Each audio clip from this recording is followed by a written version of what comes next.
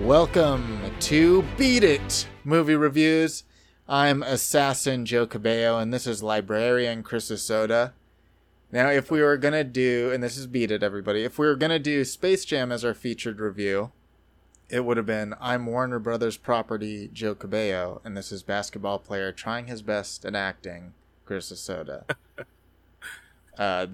Maybe that's why my Gunpowder Milkshake one wasn't so inventive. Because I thought of that one very quickly. But it's accurate. We are reviewing Gunpowder Milkshake, the new movie starring Karen Gillan and others on Netflix. Chris, how you feeling? Pretty good. Today's my birthday, so, very excited for my birthday podcast. I know you planned a lot for this podcast involving my birthday. I did. I just really appreciate it. It comes out tomorrow. Your birthday, or this comes out tomorrow, and it won't be your birthday anymore. So I have bad news for you, Chris. Oh, true. As of the listeners, I don't think. Maybe actually they'll get like a few hours of your birthday. If they listen to the podcast right when it first comes out. Yeah, if I upload it at like 9 p.m. or something tonight, then they'll get it. But yeah, unfortunately, you won't be able to celebrate alongside Chris. That's okay. They can retroactively go back in time and celebrate now that they know.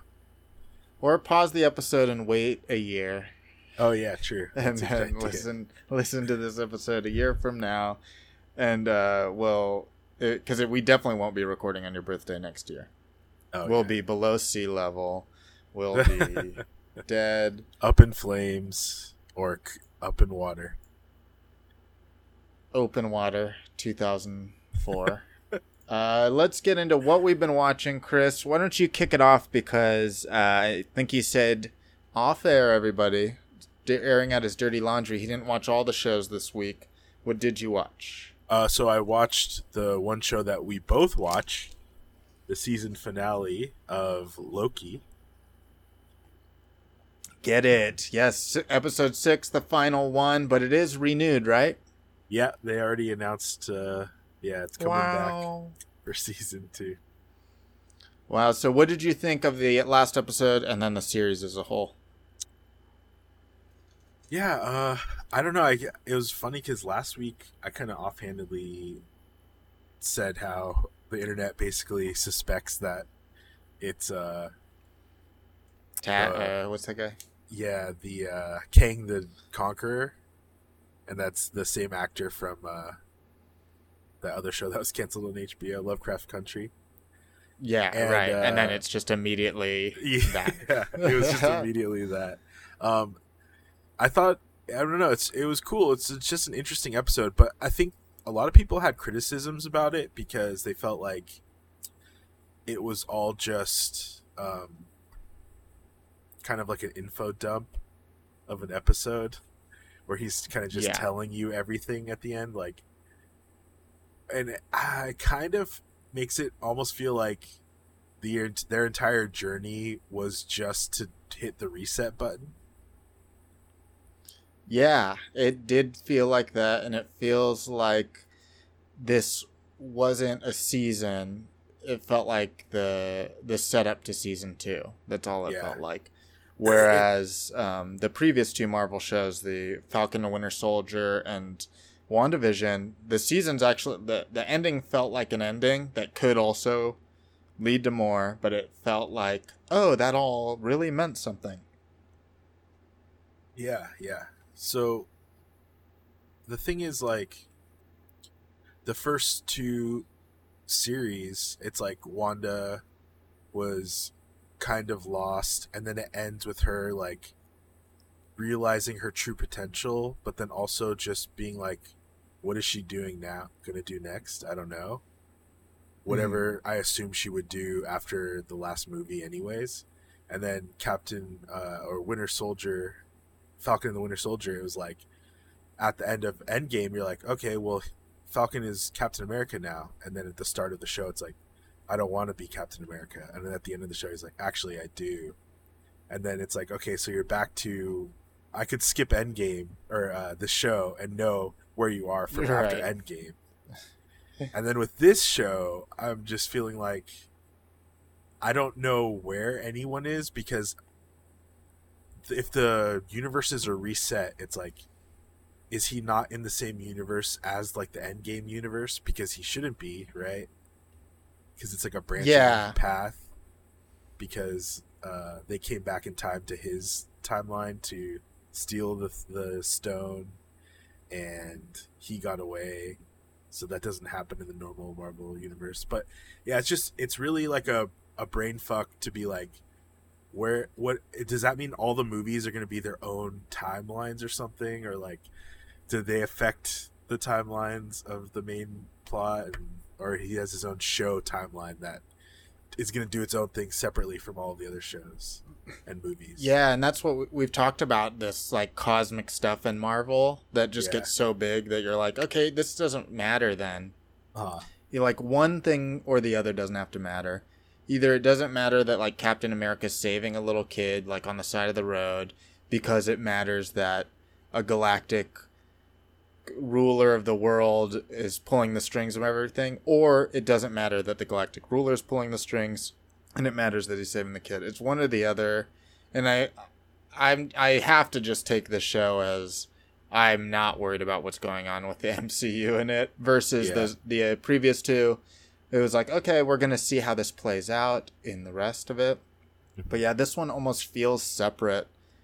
And I felt pretty underwhelmed by it and how it ended. It felt like the last episode was a bigger like choice, a bigger moment. And then the way and the things it unraveled, I don't think it did them justice. Like Loki and the Variants relationship, it just didn't quite hit the crescendo that I couldn't feel it as much as I think it deserved. And maybe that is because most of it's just this info dump in front of Kang the Conqueror, it's a very good and fun character. I think he's playing it really great. Yeah. Definitely. It was like a silly weirdo or something. Yeah, just like a psycho that's lived way too long. So he's like, he doesn't know how to act normal. And it's, like, because the thing is, like, it's fun, but the way that it ends, I just want to know, like, is this ending for season 2? And we don't have to worry about involving it at all with the movies. Because I kind of feel like that is ultimately what it will be. But I feel like a lot of the hype and momentum of it is like, how's this going to affect everything else? Wow, that's crazy. See, the shows really do affect the movie universe. And you're like, we'll see, you know? Yeah, and do we even want that? I don't really want that. I don't think that makes things necessarily stronger at this juncture, at least, of where we are with everything. Yeah.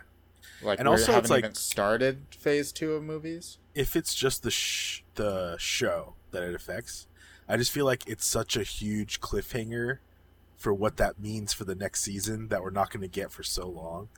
That's like, damn, okay. A show doing like a hard-ass cliffhanger like that's pretty crazy for a season finale.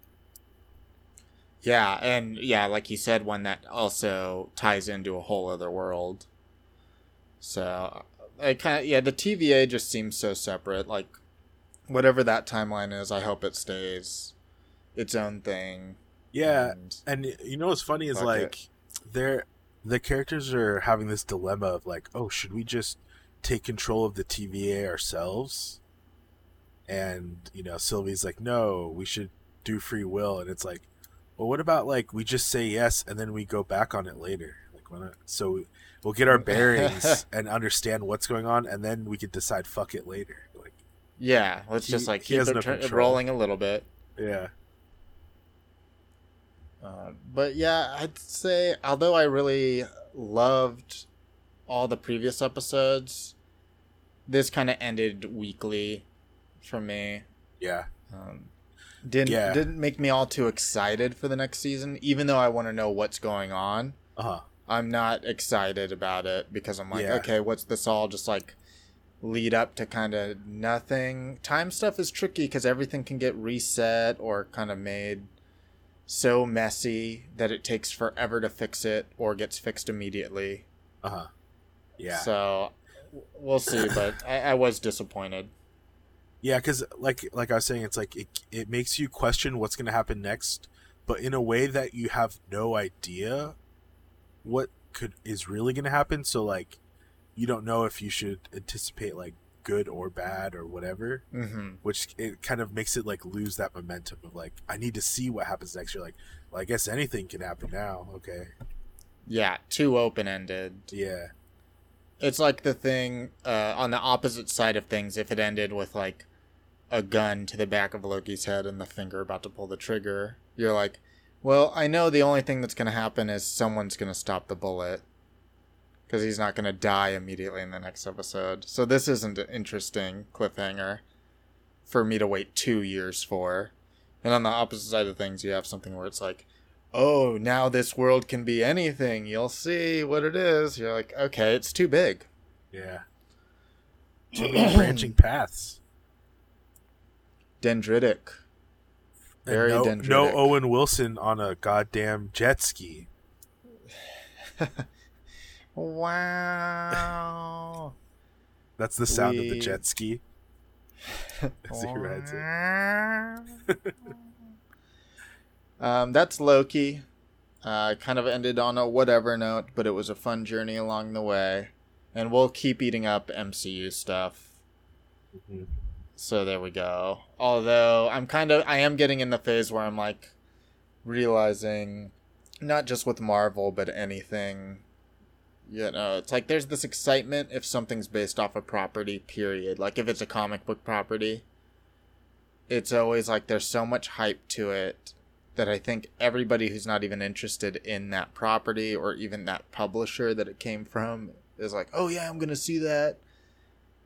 And I'm just kind of done with getting wrapped up in that and being like, you know what, I'm not stoked for this random DC or Marvel movie because I don't know anything about the character and the trailer's got to impress me to get me excited about it. I'm not just going to fucking be excited anymore. Mm-hmm. Choosing not to be happy. I mean, I feel like a lot of people are starting to feel that way about the Eternals. The trailer for that. Yeah, 1,000% that falls into it. Yeah. And I don't even know if it'll be a good or bad. It just is a thing where I'm like, the Eternals now? Like, come on. I don't know what I've never heard of them in my fucking life before this. So why am I going to... Oh, they're Marvel, so it must be cool. Yeah. Just because it got Kumail Nanjiani on human growth hormone, I'm supposed to want to see it? I mean... That is pretty enticing, but yeah, I agree. But moving on, let's talk about what else we've been watching other than Loki. We watched quite a few of the same things, which is either great for the audience or not great. Maybe it's killing us, but I think it definitely helps. Let's see. Fear Street 1666. Did you watch it? Yes. Did. Yeah, let's talk about that next. This is the third movie in the Fear Street saga. They've been doing a movie a week for the past 3 weeks, starting with Fear Street 1984, Fear Street 1974, and now Fear Street 1666, all taking place in the same story, but storyline, but flashing back for prequel type stuff. This one, 1666, long time ago. Fun number, though. Mm-hmm. And a lot of Irish accents. Yes, yeah. Which is some, and I think hilarious. some with no Irish accent at all. Like some were like, I can't. And they're like, okay. It's like the characters who knew they were gonna die pretty early on did the Irish accent, and then the others gave it up. But what did you think about the conclusion? Coming into the series as a whole, I was just confused with how they were going to do 3 parts to the same story, and I thought it would be boring if they started with the most recent one, then kept going further and further in the past, just because it's like I don't want to see the whole story and then be explained it full circle with like the origin. Yeah. But what I didn't realize is that this movie's 2 hours. The first hour is them in 1666, but then the entire second hour is them back in their present day, 1994 or 1996. I forgot what year. One of them, the 90s. We'll The say 90s, yeah. Is it the 80s? Might be. It's the 90s. It's the 90s. Okay. Yeah. But so yeah. you say. So I just really liked that aspect of it and thought that was like the coolest part. But and I was also glad that the 1666 story was only an hour long, because it was like, I've seen this movie a million times. Yeah, I didn't love. There was some of that I really loved, like her getting her hand cut off. Yeah. Which was super brutal, and also explained a lot of the stuff, the body parts and that started it all. So I thought that was cool. But yeah, it wasn't my favorite of the time period set pieces. But I did think the killing of all the children and gouging out their eyes was pretty brutal. Oh, yeah. Like, we were talking last week about how brutal it is, and that was definitely... Yeah, the worst. Pretty intense, sure. yeah. Yeah, that was crazy. I just really liked the way they wrap up the story, and they, like, I guess literally they game the system of, like, okay, this is how the curse works. This is how we can fight back against it, and, like, game the system by using the blood against them, because the monsters are blind to it, essentially. So that whole aspect and idea was really cool and fun to see play out. And a mall fight. I love any mall type of fight. So that was great too. Yeah. Especially when they rig all the overhead lights to be black lights instead of regular fluorescent lights. With shining, glowing ink and stuff everywhere. But yeah. All style. Very cool.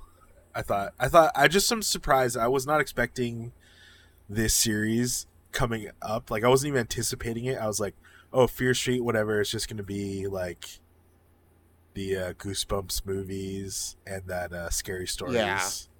Like, not Which are caring very at all.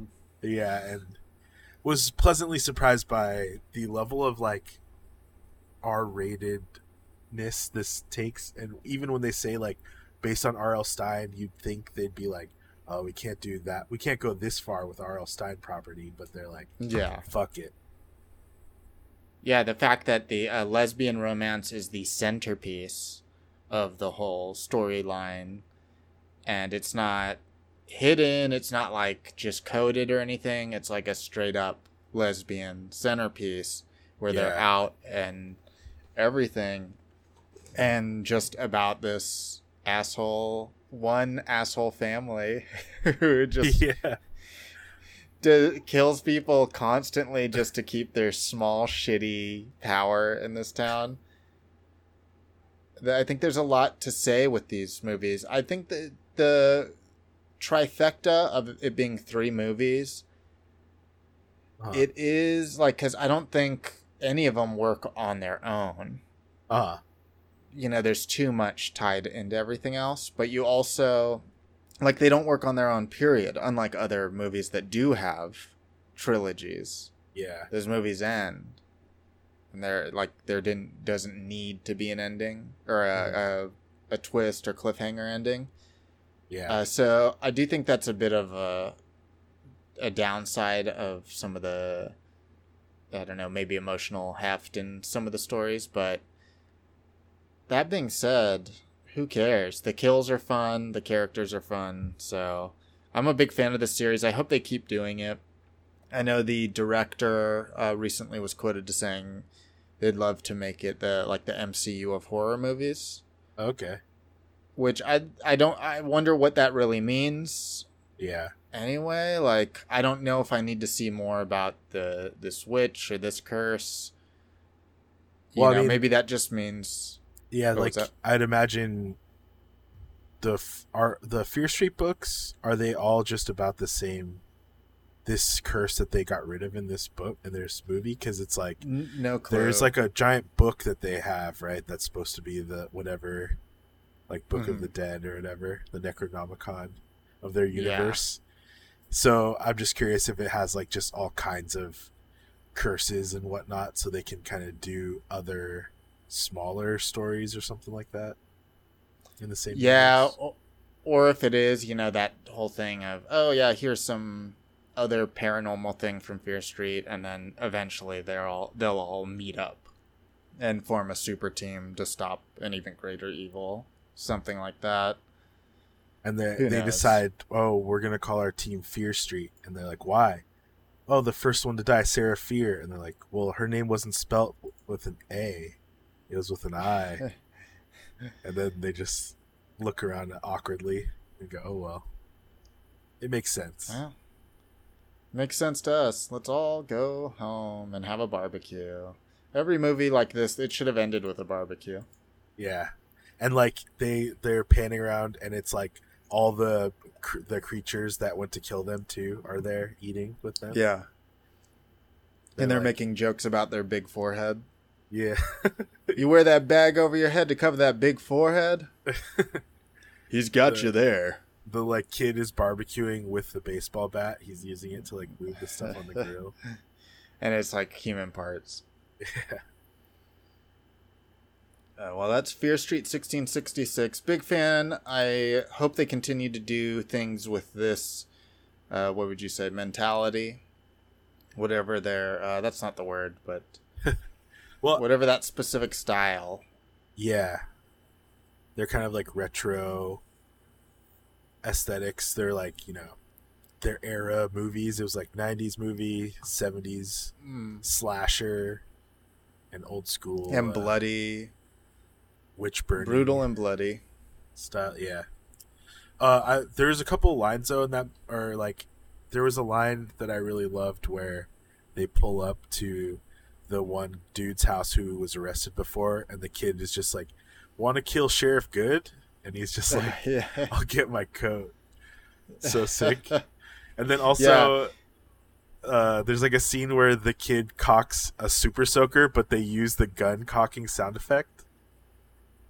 And I was just like, I missed that. That's like, I'm into that. Yeah. One other thing about that I think is so funny in these horror movies where they need to collect blood. They always cut like the palm of their hand. They like slice into the palm of their hand with a knife, and you're like, that is like the worst place to cut, man. You're gonna feel that forever. Like, cut. Yeah, tactically, this is bad. Yeah, it's like, can you cut like the outside of like your arm, your forearm, or something? Something that you're not rubbing against stuff at all times. Yeah, crazy. That's gonna affect your grip strength. Yeah. Yeah, maybe it's maybe there's something in the spell that we didn't see. Must be from the palm of your hand. So there we go, Fear Street. Chris, what else have you been watching? So I actually watched another horror movie this week. Crazy. Yeah, crazy. It's called The Scary of 61st. Oh, and my gosh. It's a horror movie that basically is about two women that live in New York, and they move into a house that was previously owned by Jeffrey Epstein, and it's also haunted by Jeffrey Epstein, basically. It's an indie movie, and it's very much in the style of like Sam Raimi and David Lynch if they had like a baby. Oh, interesting. That's what this movie is. It has like very a lot of like sex scenes too. And it was pretty crazy. It's not really good, but it's one of those movies that's like really ridiculous and worth watching with friends, because you end up laughing a lot of the times because of how over the top it gets. But the premise alone feels like it makes it worth seeing. Yeah. The premise alone, awesome. one of the characters basically is haunted by this ghost, and they just throughout the movie mentally regress into a child, basically, like a sex trafficked child. Oh my gosh. And it's very insane. Yeah. So that's just a little bit of that movie. But I guess it's directed by this woman who my friends who wanted me to watch with them, they listened to her podcast. She has a podcast called the Red Scare. What kind of podcast is it? I think it's just like it just talks about general pop culture and like politics and all kinds of stuff. Okay. Yeah, but the two women that are in it, I think they both wrote and one of them directed it, and I believe one of the people that wrote, direct, and starred in it, she's going to be in the next season of Succession also. So she's like up and coming. An actress, in terms yeah. of acting. An actress as well as the director and writer. Yeah. But yeah, very crazy movie. Like from the premise, when you watch it, you're like, this is pretty much what I expected this to be like. And in that sense, it's pretty cool.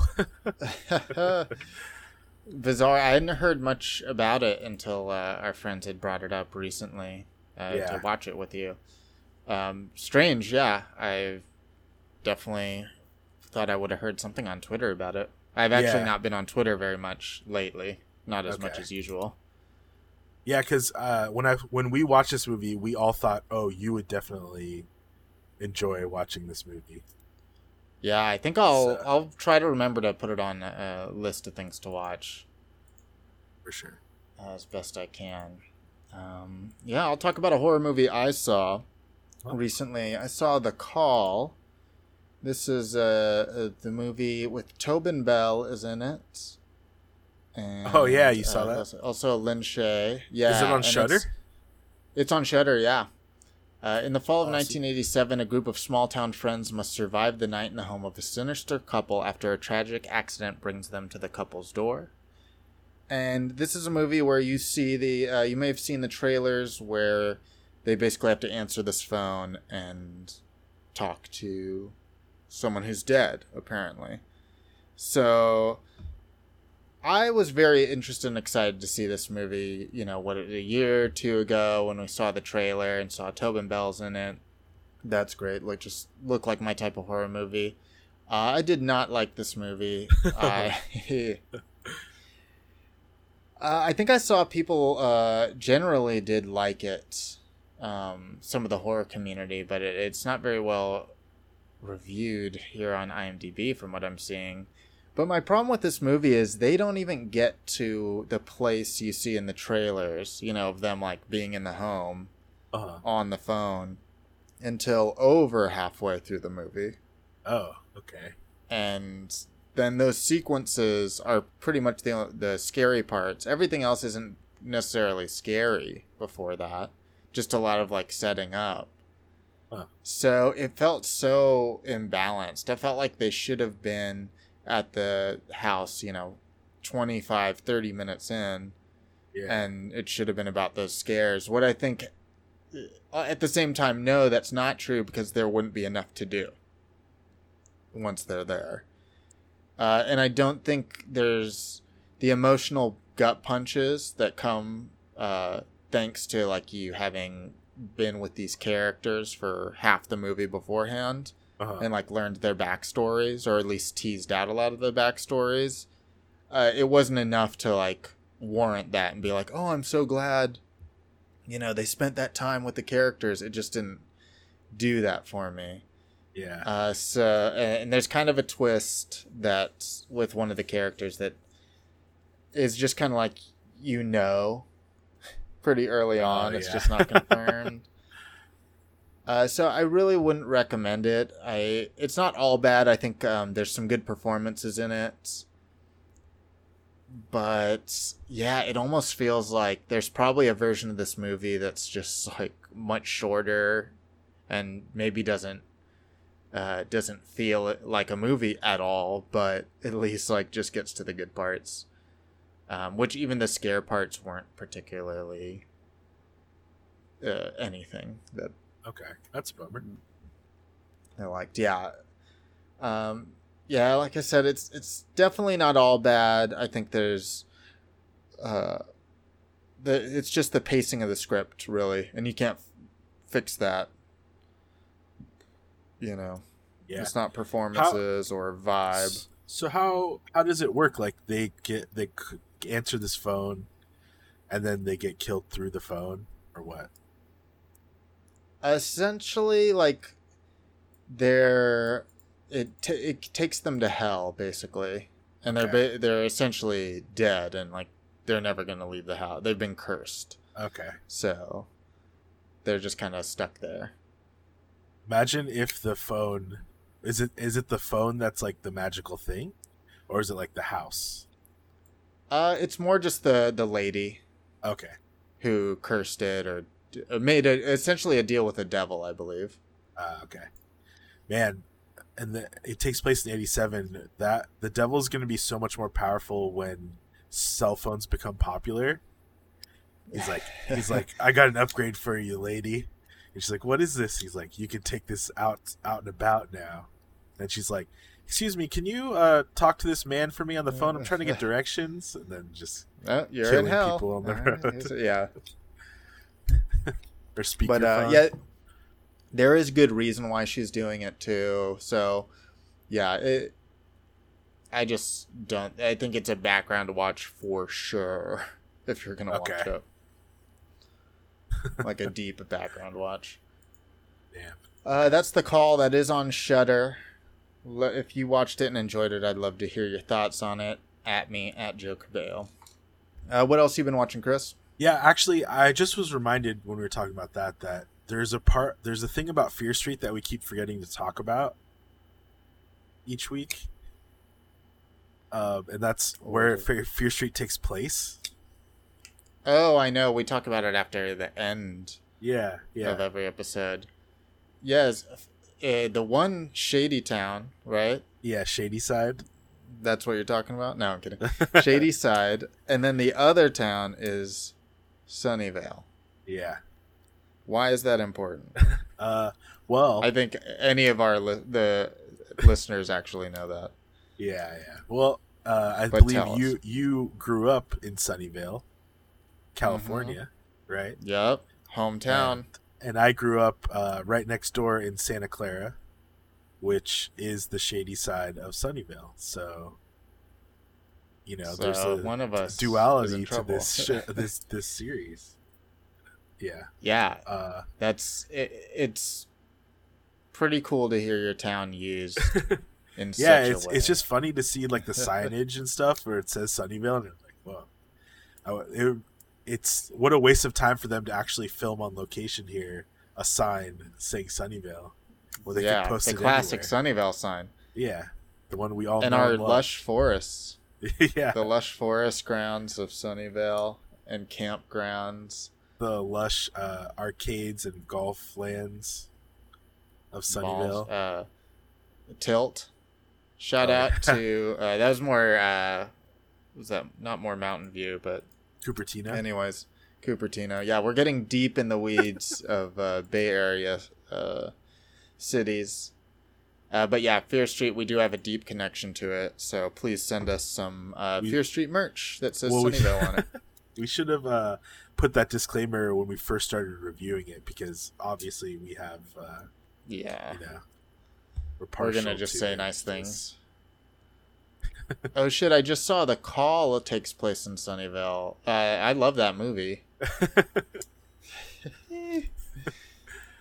So another thing that I watched this week was I watched season 2 of I Think You Should Leave. Oh yes, I was going to talk about that last week, but I saved it. Okay. So cool. Perfect. Yeah. What'd you think of season 2? Yeah, it's just great. I really appreciate Netflix letting Tim Robinson do this kind of like Adult Swim, Tim and Eric style show format of like, Yeah. let's do just a couple quick sketches. It's each episode is what, 15 minutes? You're just only 15 minutes. There's only 6 episodes, so it's like this is basically just a comedy movie special of sketches. You start watching the first episode, and by the time you know it, the last episode's already over.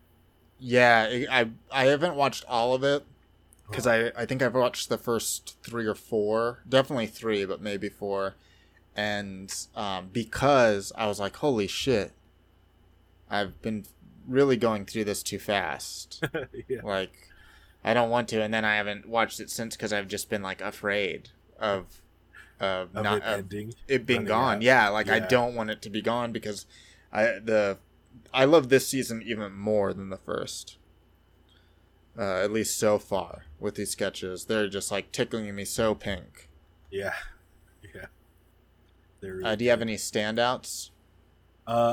There's one sketch where he's on like a prank show, and he gets dressed up to look like an old man, and he keeps talking about how no one will recognize him, but then once he's in the costume, he looks terrible, and he just is screaming that he doesn't want to do it, and he wants to take the mask off, and his producers are trying to tell him to stay in costume, and it took so long to make. Yeah, it's like really bad, overly layered arm prosthetics, everything. Yeah, that one was really funny. I think it's actually, I don't know which episode, the 3rd maybe, where he's on a tour of a haunted hotel, and they say, hey, it's the adult tour, so we can say whatever the hell we want. And then Tim Robinson just starts saying like, big buckets of cum. It's like, excuse me? And like horse cock, right? You said we could say whatever we are. Yeah, horse. I'm just trying to say big horse cock, buckets full of cum. Yeah, season 2. Great. Go check it out. If you haven't seen it at all, it's just really weird and funny sketch comedy. But I would say even for those who like are a little turned off by the weirdness of Adult Swim stuff or Tim and Eric, I think it is more palatable than that. Yeah, definitely. It's like the way that Tim and Eric does their stuff, everything is like 10 seconds long, and then it moves on to something like instantly. But at least with this show, it's like they're like 3-minute skits, 2-minute sketches. Like they're not these like super, super short, blink and you'll miss it kind of bits.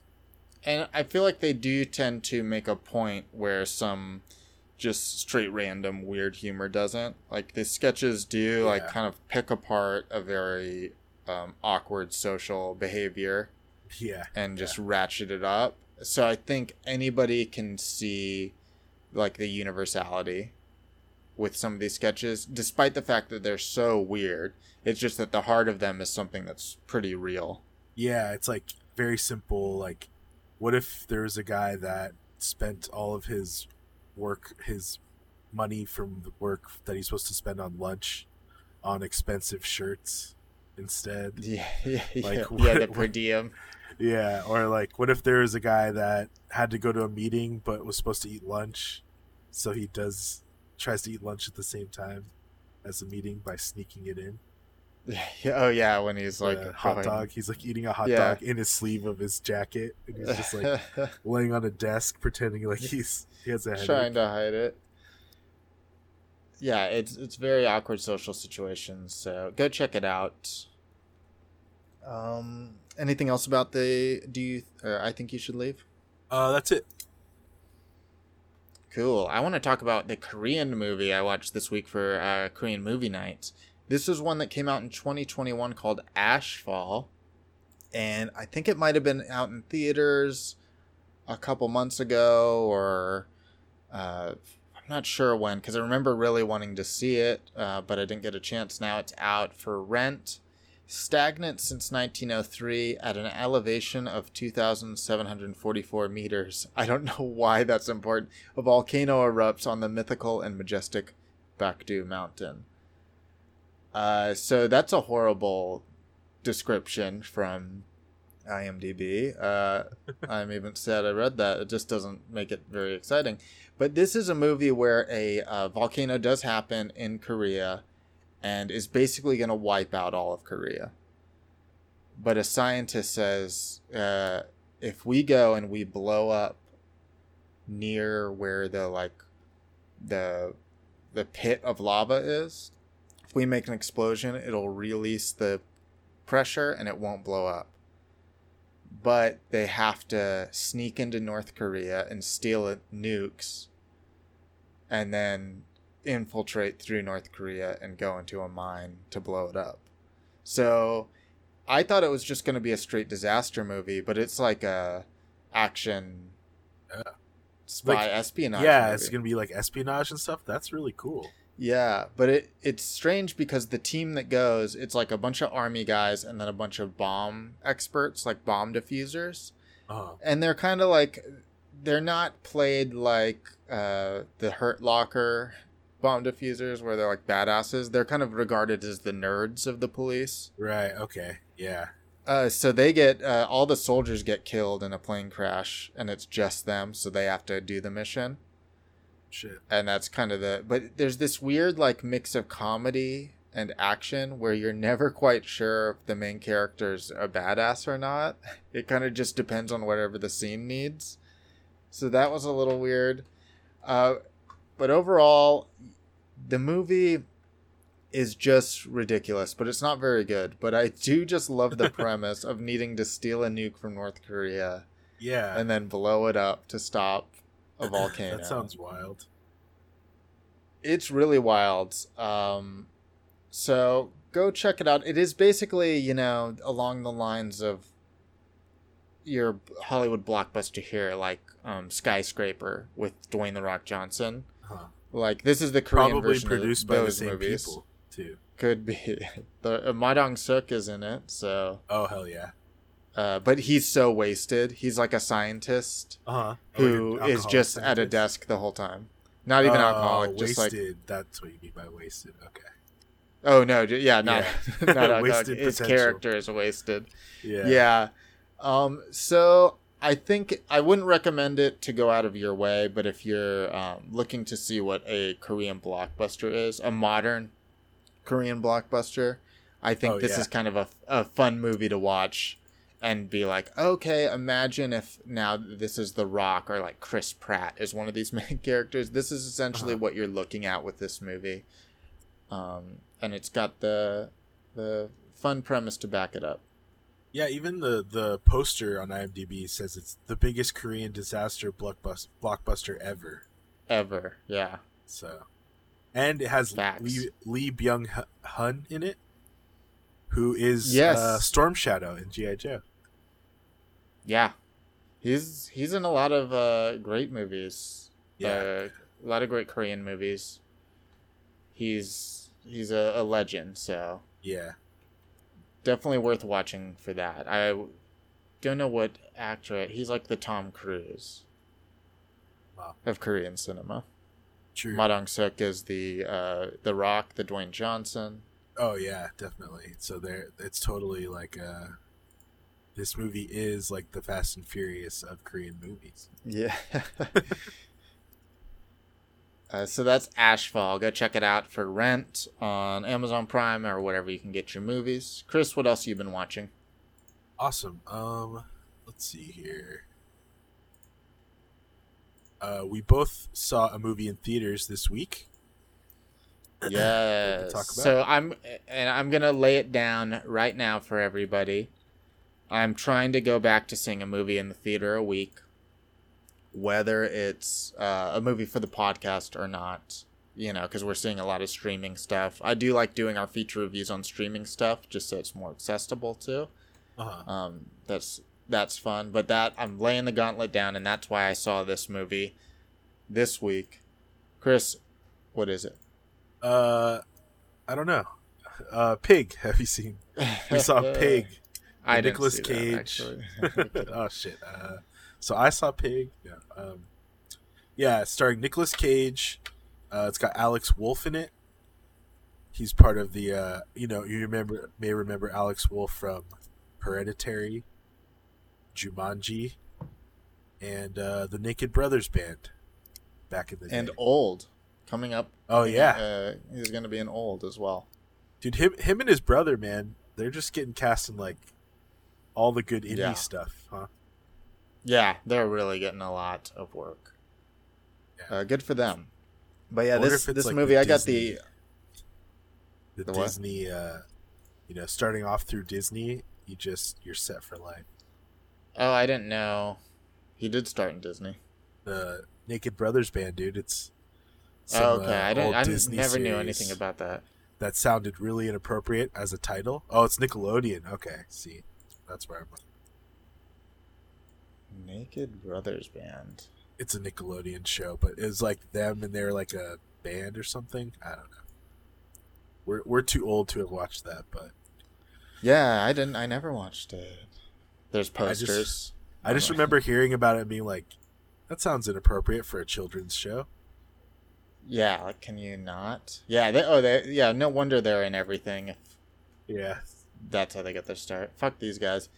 But I have the IMDb synopsis. A truffle hunter who lives alone in the Oregonian wilderness must return to his past in Portland and search for his beloved foraging pig after she's kidnapped. So let's talk a little bit about what this movie's not, because I think we both agree there's a bit of a marketing problem with this movie. Yeah. The marketing is misleading, I think. Yeah. So what we have here is what I think is a really great movie, but it was marketed as John Wick, Taken, or Mandy, especially, with a pig. Getting revenge for the pig. And I think Mandy probably didn't help, I think that was one of the recent major Nick Cage releases that, like, broke out to popular audiences. Uh-huh. Despite it being nation weird, because he's just Yeah. been done so many movies between then Primal, Wally's Wonderland, but like Yeah. that one really, I think, got some steam. That was the first one where people were like, have you seen it? It's actually good. And everyone's like, what, really? And Yeah, everyone went to watch it. exactly. But I will Yeah, give credit to that's Mom and exactly Dad. That movie was pretty good. Yeah, Mom and Dad is fun. Yeah, I wouldn't necessarily recommend it like I would Mandy, but it was pretty fun. yeah, it's not the same. It's just like somewhere better than The Call. But yeah, so this, I think we both kind of went into it thinking it might be that. You a little less so, because I think you may have read about some reviews or snippets Yeah, about I the just movie. watched, I just like, went in blind. Snippets of reviews. Yeah. Mm-hmm. And so I'll tell it before we get into like what we thought of it. I was in the theater it wasn't a packed theater, maybe like 9 or 10 people, and it's one of the smaller ones. And right when it ends, the like group in front of me, one of the guys says like, "Well, that was a snooze fest." And I was like, "Oh no," because they look like a young group who wouldn't go see like contemplative drama Yeah. at all, and they're just talking about it. And then this group outside in the halls were looking at their phones, being like, "It says thriller, well, it says thriller drama, but oh man!" And people were audibly talking about the fact that they thought this was going to be an action movie. Uh-huh. And it wasn't at all. And honestly, if you did, and let's say you're someone who like would never watch a contemplative drama, Yeah. this movie sucks. Right. Yeah. Definitely. Luckily, I'm someone who would want to see that. Uh-huh. But as I was watching it, there came a point after he didn't kill the crackheads or do anything to them. I was like, oh. This is not an action movie. Like, yeah, it was like I was in the same space where I was going into it thinking there's going to be minimal action. There's going to be maybe something, a few short bursts of something violent, but nothing like gory or like super gory or glamorous in that sense. It's like I thought it was going to be very minimal, but yeah, going through it's like, oh, okay, nothing at all in that field. Yeah, and it does kind of fake you out because there is the Fight Club scene which Yeah. isn't much of a Fight Club necessarily. But yeah, it's not that at all. But that being said, I think Nicolas Cage was doing some of his best work. It was really good stuff in this. I think it's a really amazing movie. Yeah. And I would even want to see it again now, just kind of knowing I can just soak up whatever it is and not expect, like, oh, is there going to be one final, like, breakout of violence that I'm not expecting? And now I can just enjoy it. Really fun. Yeah, what did you think of what it was? Yeah, well, one thing I was also going to say is one of my friends also heard someone, when we were done with the movie, tell their partner, wow, I can't believe, like, what was that movie? I knew we should have saw Space Jam. So yeah, similar. It's really amazing to hear so many people have the same reaction to a movie that they went and saw. Yeah. So I also liked it a lot. I was going into it thinking it was going to be a more emotional journey of a movie. So it was pretty much exactly what I thought it was going to be, which was nice. Mm-hmm.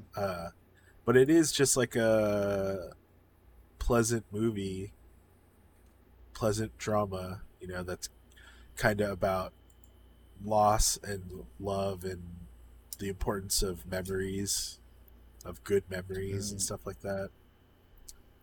And it's a lesson about the age old statement or whatever of, like, the best way to a man's heart is through his stomach. Yeah, great ending, like, set piece. Yeah, it's like that's the fight scene is a cooking and eating scene. You're like, wow. Yeah, it's a really special movie that I think will probably do better with time. Uh-huh. And I do notice, like, of the projects or movies that I've seen of these, like, smaller indie stuff that Nick Cage has done in the recent years, Yeah, you can sort of see a thread of what they all, like, have. They're very, like, sparse. There's no exposition for things. They're very quiet. He just seems to really want to do these movies that don't explain things, and that's not said in a negative way. You know, like, they just really let you do the work and put it together. And I seeing that taste in what he does, like Wally's Wonderland that we watched, or Willy's Wonderland. Yeah, I think is a very similar movie. Just it's violent and ridiculous, but as far as, like, his role in it, there's something similar there. And I'm forgetting what other movie comes to mind where it was like that, but yeah, well, it's just kind of cool. Even in Mom and Dad, it's very similar. Like, he's just there to do his acting, and he kind of gets to do whatever he wants, and take it at his own pace, kind of. And there's no big storyline about some crazy world-altering disaster or something like that. Yeah, and he's not doing his Nick Cage thing. Yeah, you know, he's where, always playing like, more of a reserved person. Although he's done some great recent roles, like The Color Out of Space. He's pretty gnarly in that movie. Oh yeah, and that's fun. Okay, but yeah, just seeing him do that, it's definitely interesting. Respect to the man. That's a good meatball. I watched any other things about Pig, actually. That's it for Pig. What could you say about Pig? I don't think I watched anything else. Nothing I can't save for next week for the Dave along. What else you been watching? Oh yeah, I didn't get to watch Dave. Yeah, we could save that. I had to miss Dave this week, and I had to miss the season finales of Betty and Lisey's story because we were watching all these movies, and I had a busy weekend. Oh. But I just have the last two movies that we watched this week left. If that's what you have left. Oh, right. Yeah, I totally forgot about Space Jam. Yeah. Yeah, let's talk about Space Jam because I watched that as well. For some reason, Yeah. I think I deleted it off my list when we didn't do the the feature review for it. But Space Jam: The New Legacy. All right, Chris, what did you think about Space Jam? Did you see it in theaters or HBO Max? I watched it on HBO Max. All right, where I could easily ignore it in the background as it played on my screen. No, but I thought it's pretty much exactly what I thought it was going to be. Mm-hmm. So, in that sense, it's very much just like a very crazy visuals kids movie made for like very little kids. When's the last time you saw the first one? Years, decades at this point. Yeah, I saw it since I was a kid, like 8 years ago or so. Uh-huh. And I do remember distinctly it just didn't hold up. It wasn't good. Uh-huh. And before that, it was like when it came out was the last time I saw it. So just knowing that, I was like, okay, there's no way this is going to be good. Well, like the fact that they don't have like the soundtrack to match the original soundtrack is already like one giant check mark off of the like bullshit sequel. They don't have like the Space Jam theme song. Yeah. Like how do they not have that? Kind of important. Yeah. That song is still played today. Yeah. You go to basketball games, they're playing all the time, okay? I can understand them not omitting R. Kelly from the soundtrack, but the main theme, please. But yeah, it is essentially just if Ready Player One and Space Jam had a baby, that's this movie, and it's just WB like flexing their fucking IP cock and showing off all their different franchises. Yeah, it definitely is exactly what we thought it would be. I think it's pretty ludicrous and stupid, and the fact that movies still don't care to understand how video games actually work is really crazy, because I understand when I watch movies from the 80s and 90s, and let's even say the early 2000s, you're like, okay, it makes sense. The people who are writing these movies and directing them, they're older and they didn't grow up with games the way we did. That's why they get written and just it doesn't make any sense. This will naturally fix itself over time. Yeah. But it doesn't. And this movie, it definitely doesn't. And I'm not talking about just like the main basketball sequence that's in a video game. That's whatever. I mean, that's Magic World. But just when the kid is showing off his video game, the video game doesn't make any sense. The way streaming or anything works doesn't make any sense. Yeah. It's just, there's a lot of stupid in the movie. But that being said, putting my head into a kid watching it, I think it's a fun movie. Yeah. I think there's enough there of just eye candy and interesting characters. And, after not being pounded by referential humor for decades like we have. Like, we so grew up heavily with referential humor. Our generation, meaning, even our cartoons and everything, they were even more heavily referential than our parents' generation, especially, who barely had them, but Animaniacs, things like that, where we've already seen these properties lampooned over and over. It's not that exciting anymore. I mean, Family Guy is doing it all the time. Simpsons has been doing it. They've been doing it for decades at this point. Yeah, like we've seen Gone with the Wind parodied through cartoon characters. Yeah, and I know you have gripes with that, period. But oh yeah, it's just Casablanca is an important universe Casablanca. that I'm glad WB is not forgetting, because everyone wants to relive it constantly. It's so dumb. I mean, it's obviously for the parents, but the fact that like Yosemite Sam is in that, they pick him up from Casablanca because the main character's name is Sam. Like, that's it. Why? Because there's no like movie where there's a Gold Rush character or anything like that. Yeah. So you just pick this stupid thing because his name's Sam. It's dumb. But that being said, I could see a kid not being jaded by any of that, and a lot of it being fun. Right. Yeah. A kid seeing another slightly older kid making his own video game and being like, "That's so cool. I wish I could do that. I wish my dad was super rich so I could have 3 monitors and a powerful PC to build my own video game."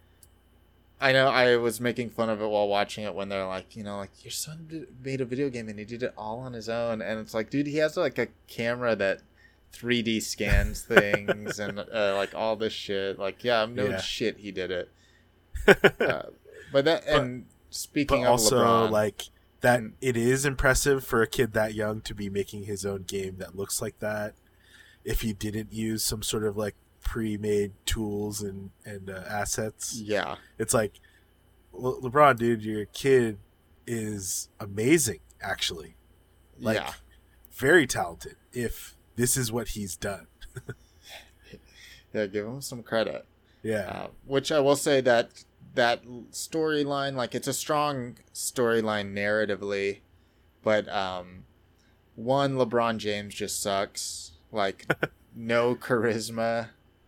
If you ask me, as far as an actor, I know as a basketball player, obviously he has tons of charisma, but just did not enjoy watching him on screen. And then the fact that his character is kind of an asshole the whole time, I don't think that's your main character should have flaws.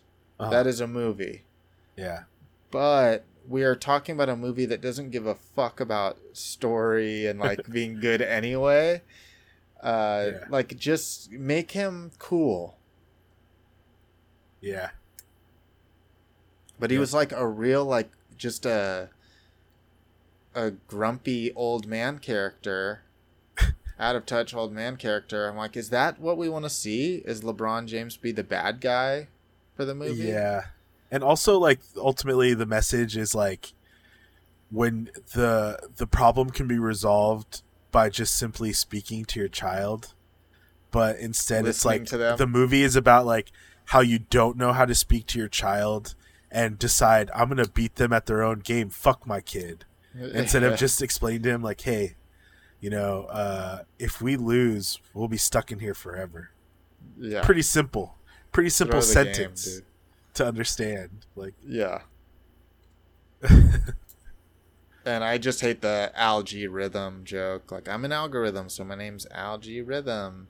They kept saying it, and it was like, okay, you keep saying his full name, but like, it doesn't get funnier. Like, it's been a South Park joke, I think, even. Really? Like, shit.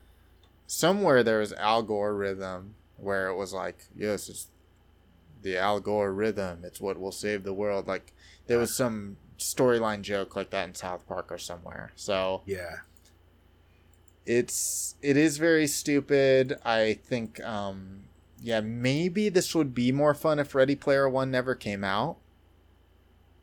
But I think it wouldn't, because Ready Player One still utilizes those things in a better way, I think. It's way better. But at least we wouldn't have seen it ever. So it would have been like, okay, at least it's novel, even though it's... Yeah, because this one is just lesser. It's a lesser version of that. So everything is like, oh no, but it did it way better, so why even try? Made a lot more sense, too. Do you think that the water guy... Wouldn't it be funny if the water fire guy, when he's in water form, it's just sweat all of that water is just sweat. Oh my god, he was so disgusting and so wet. I Yeah. laughed every time he came on screen. Every time he was so walks through a awkward. character and they just get drenched, I was like, Yeah. that's so fucking disgusting.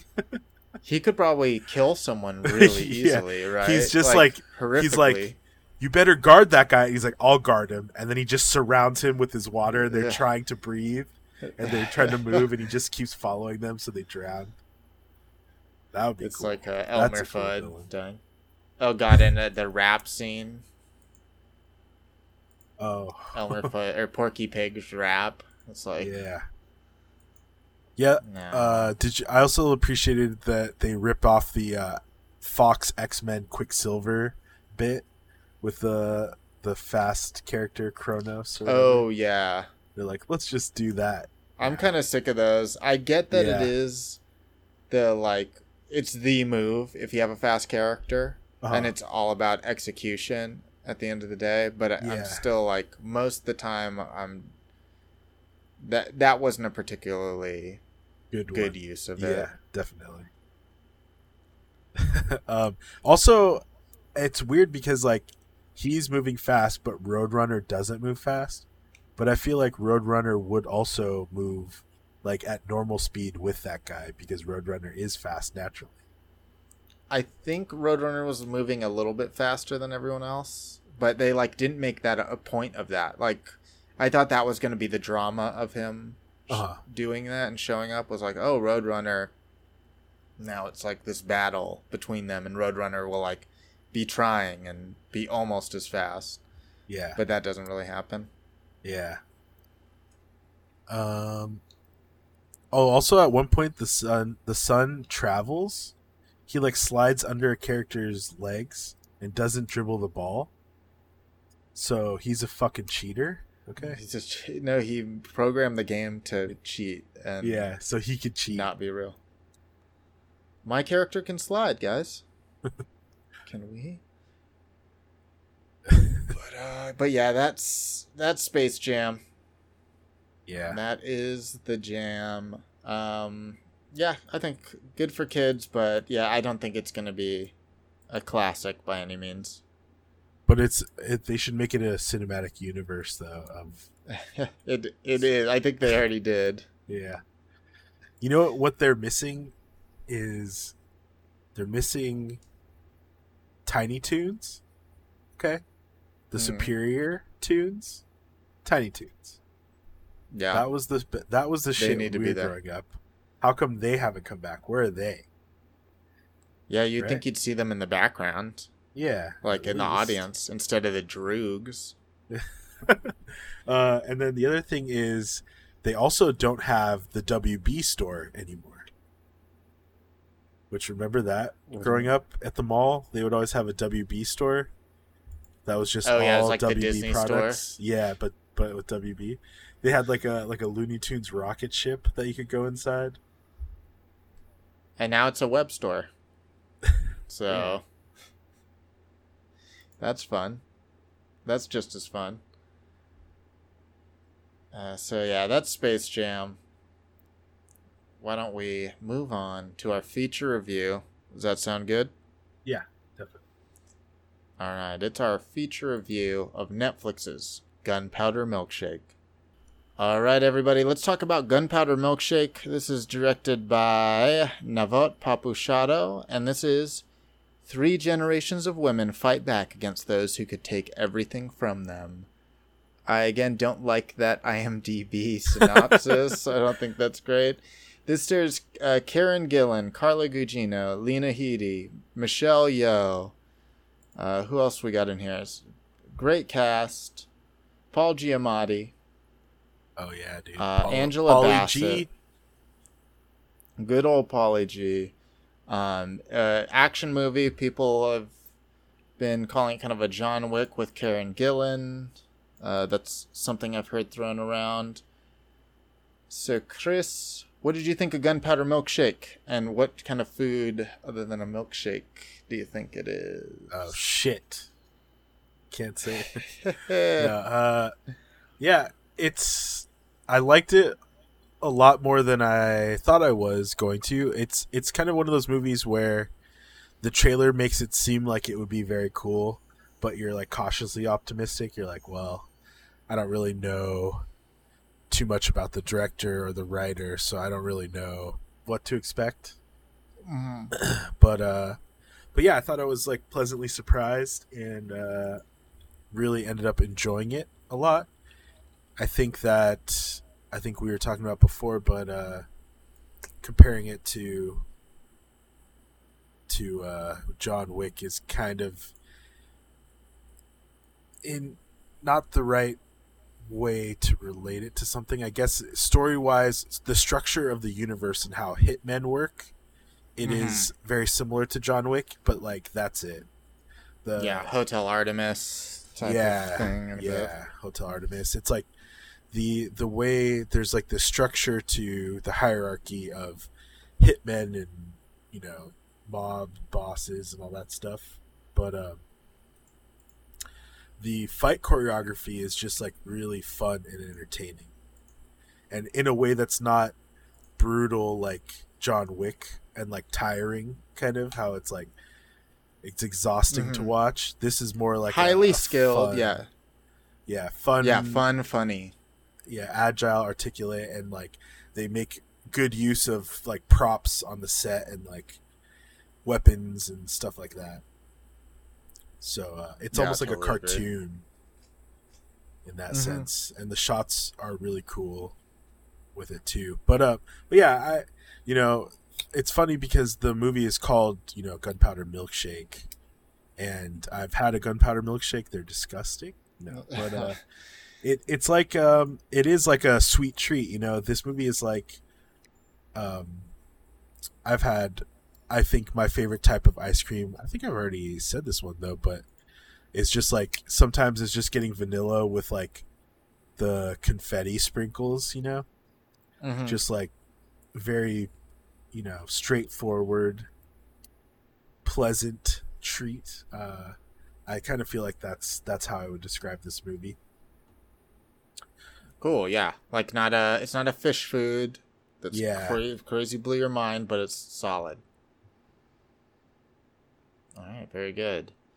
Yes, Gunpowder Milkshake, the John Wick descriptions, or I forget what other movies people had said. Atomic like, Blonde, it'll be like right? this. Atomic Blonde, yeah.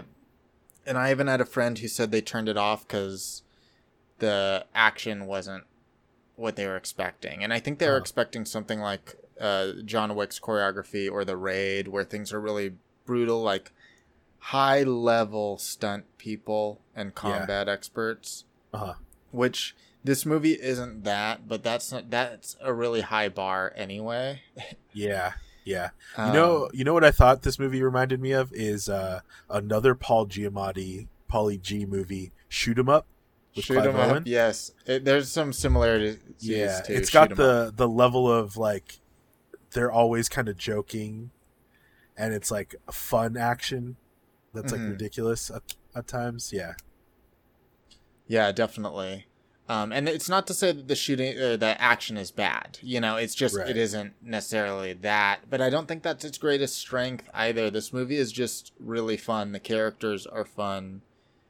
Everybody's got some witty remark to make.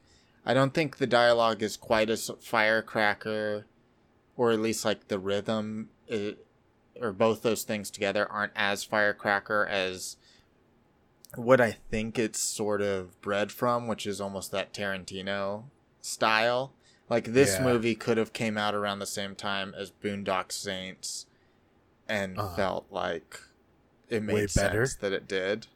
Oh, okay. Well, no, it just like it sits somewhere in that, but I think it is better than what a lot of those type of Tarantino clones were.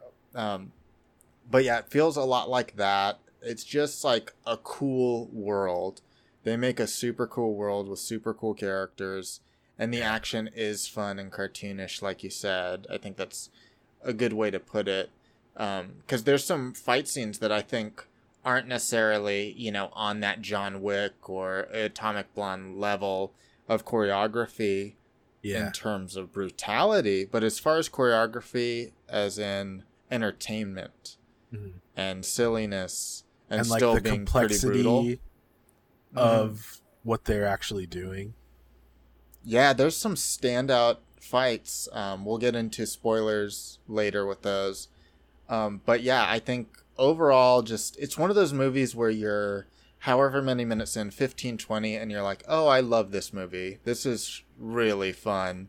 Yeah. And that's happened before with movies with me, I'm trying to remember which ones, like Psycho Goreman or Shadow in the Clouds, where you're like, oh, yeah, I'm enjoying this. I could feel myself enjoying this. I'm excited.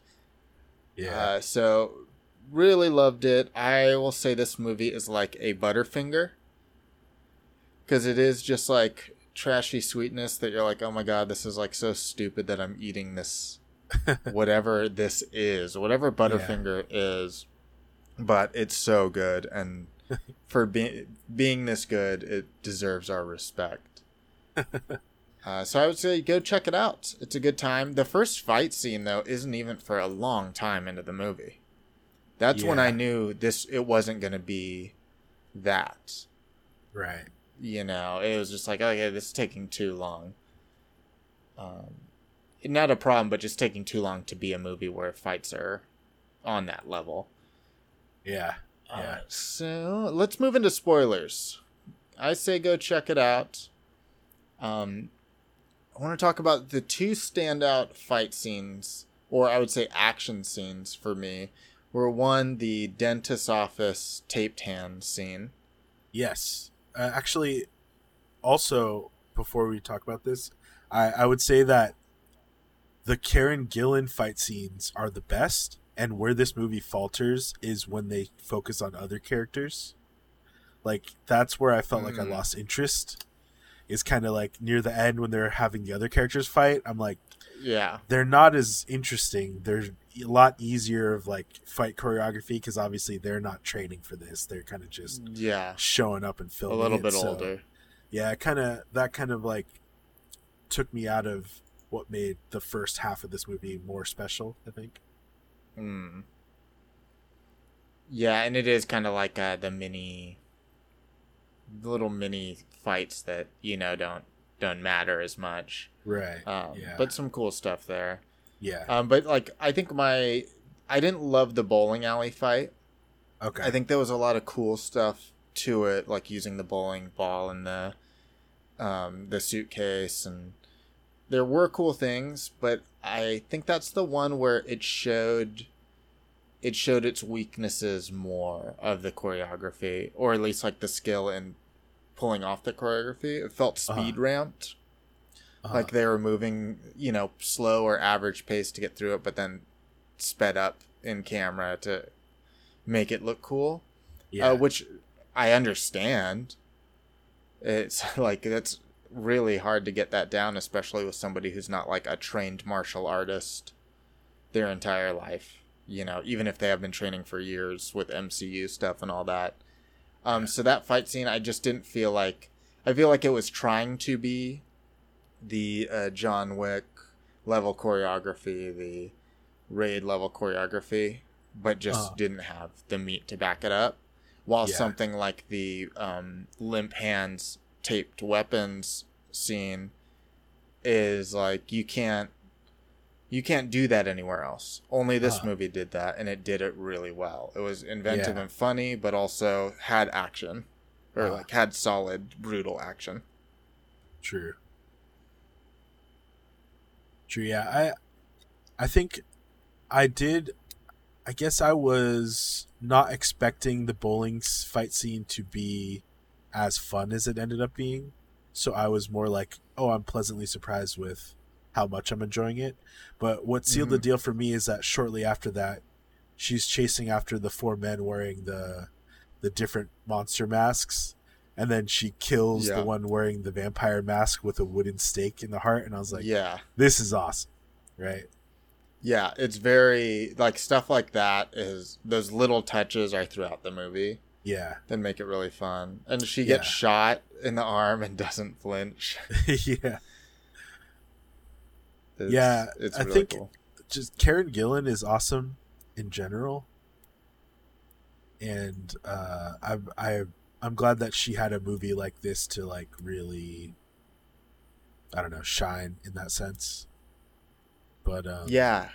And oddly, a she's similar character to Nebula, right but I don't. Nebula never really gets the chance to do to emote this in type any of way. action that's cool. Yeah, and Yeah, she's definitely like ratcheted up more. But most of Nebula's stuff seems to be a lot of like wire work, kicks, and this right. is a different level of action. Yeah, yeah, yeah, and like she was obviously in Doctor Who for a while, and that was Oh, that's cool. right. But also she was on NTSF SD SUV, the Adult Swim Paul Mm-hmm. Shear NCIS ripoff spoof show, and she was really really funny on that show. And so that's Mm-hmm. why I'm always just surprised that she doesn't do more comedic stuff, because she was really good in that show too. Yeah.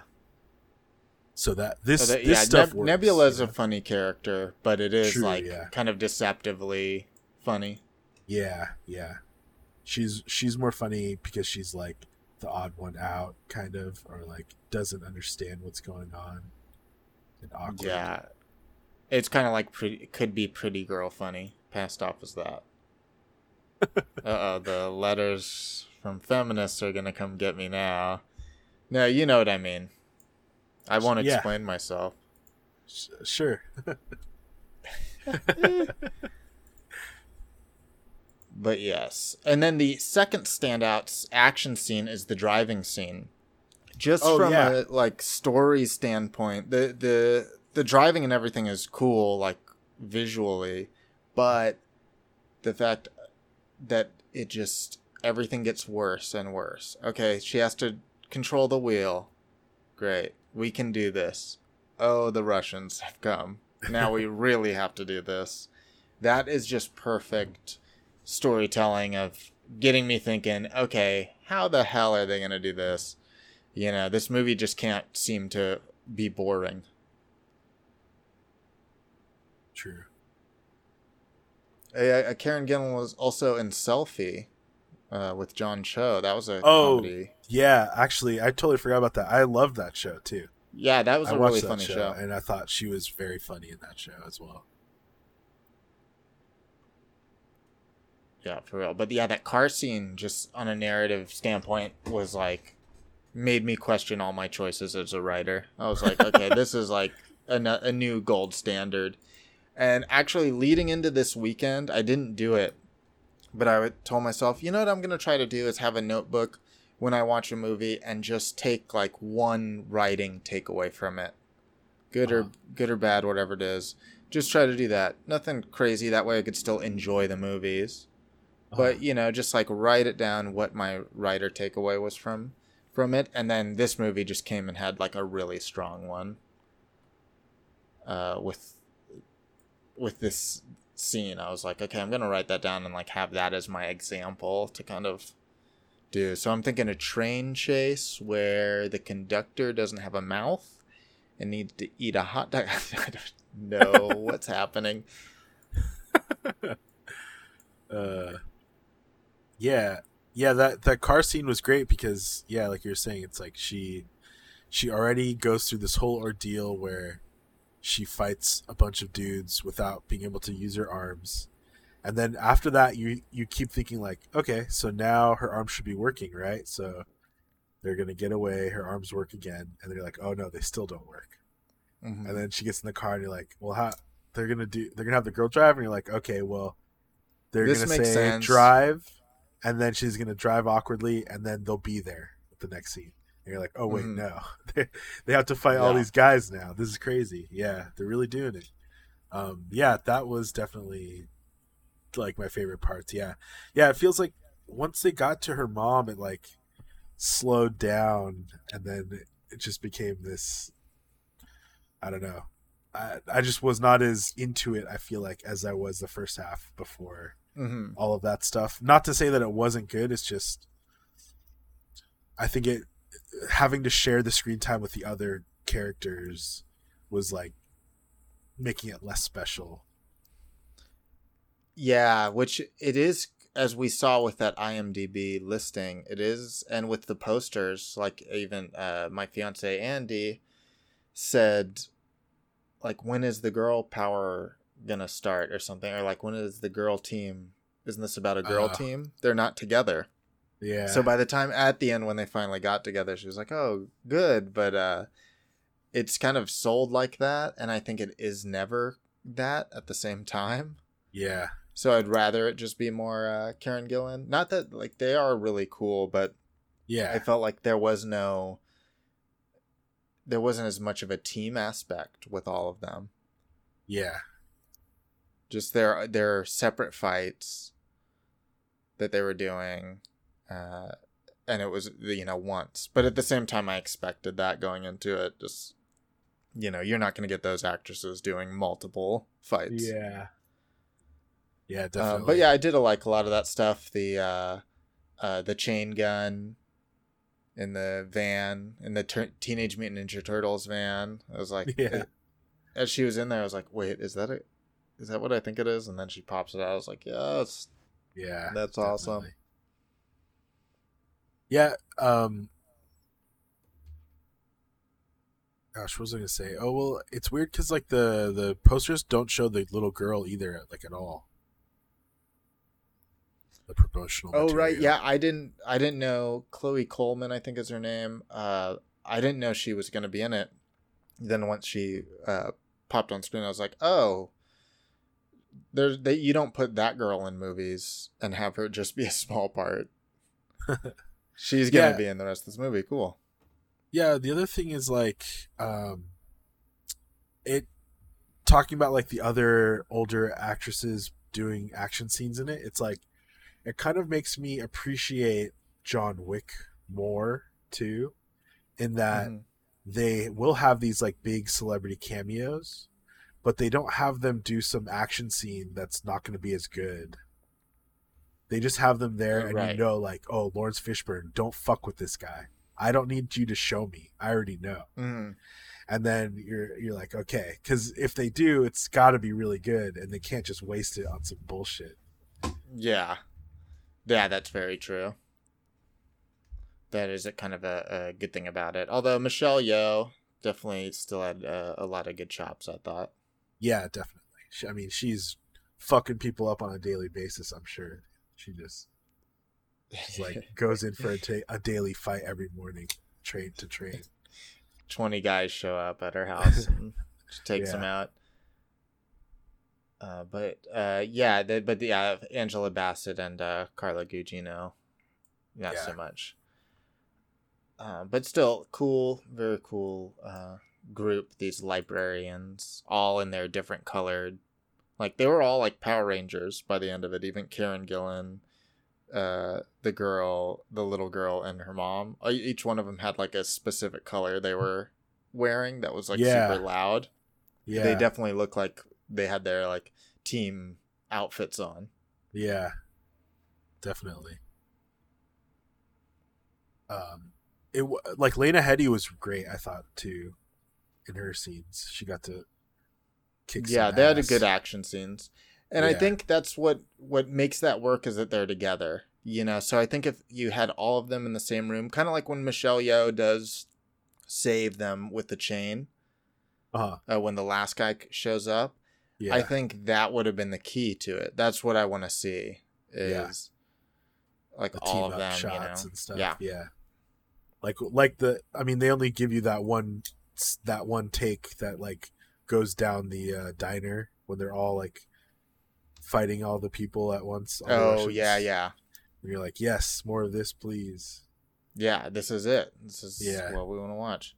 It's like Power Rangers. This movie's like Power Rangers. They don't get to transform until the very end, and then it's cool. That's how they go. Yeah, what anything else about this movie that you want to talk about? I think that is it.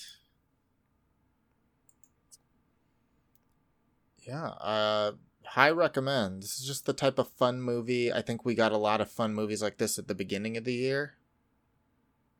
And true. Then slowed it kind of down. felt like it slowed down a lot. Now this feels like a return to just fun, silly, original stuff. Yeah, because right now it's like we're just getting a resurgence of all the blockbusters because all the movies are coming out to theaters again. So Yeah. it's like just back to normal in terms of weekly big budget movies. Yeah, fuck, bring us back to those indie days where that was popping. It's our own I fault need for more seeing these. haunted Jeffrey Epstein horror movies. Yeah, give us several more with that premise. All right, well, that's Gunpowder Milkshake. Like we said, Netflix, even if you want to you didn't watch it and you listened to this whole thing, I think you'd still enjoy it watching it.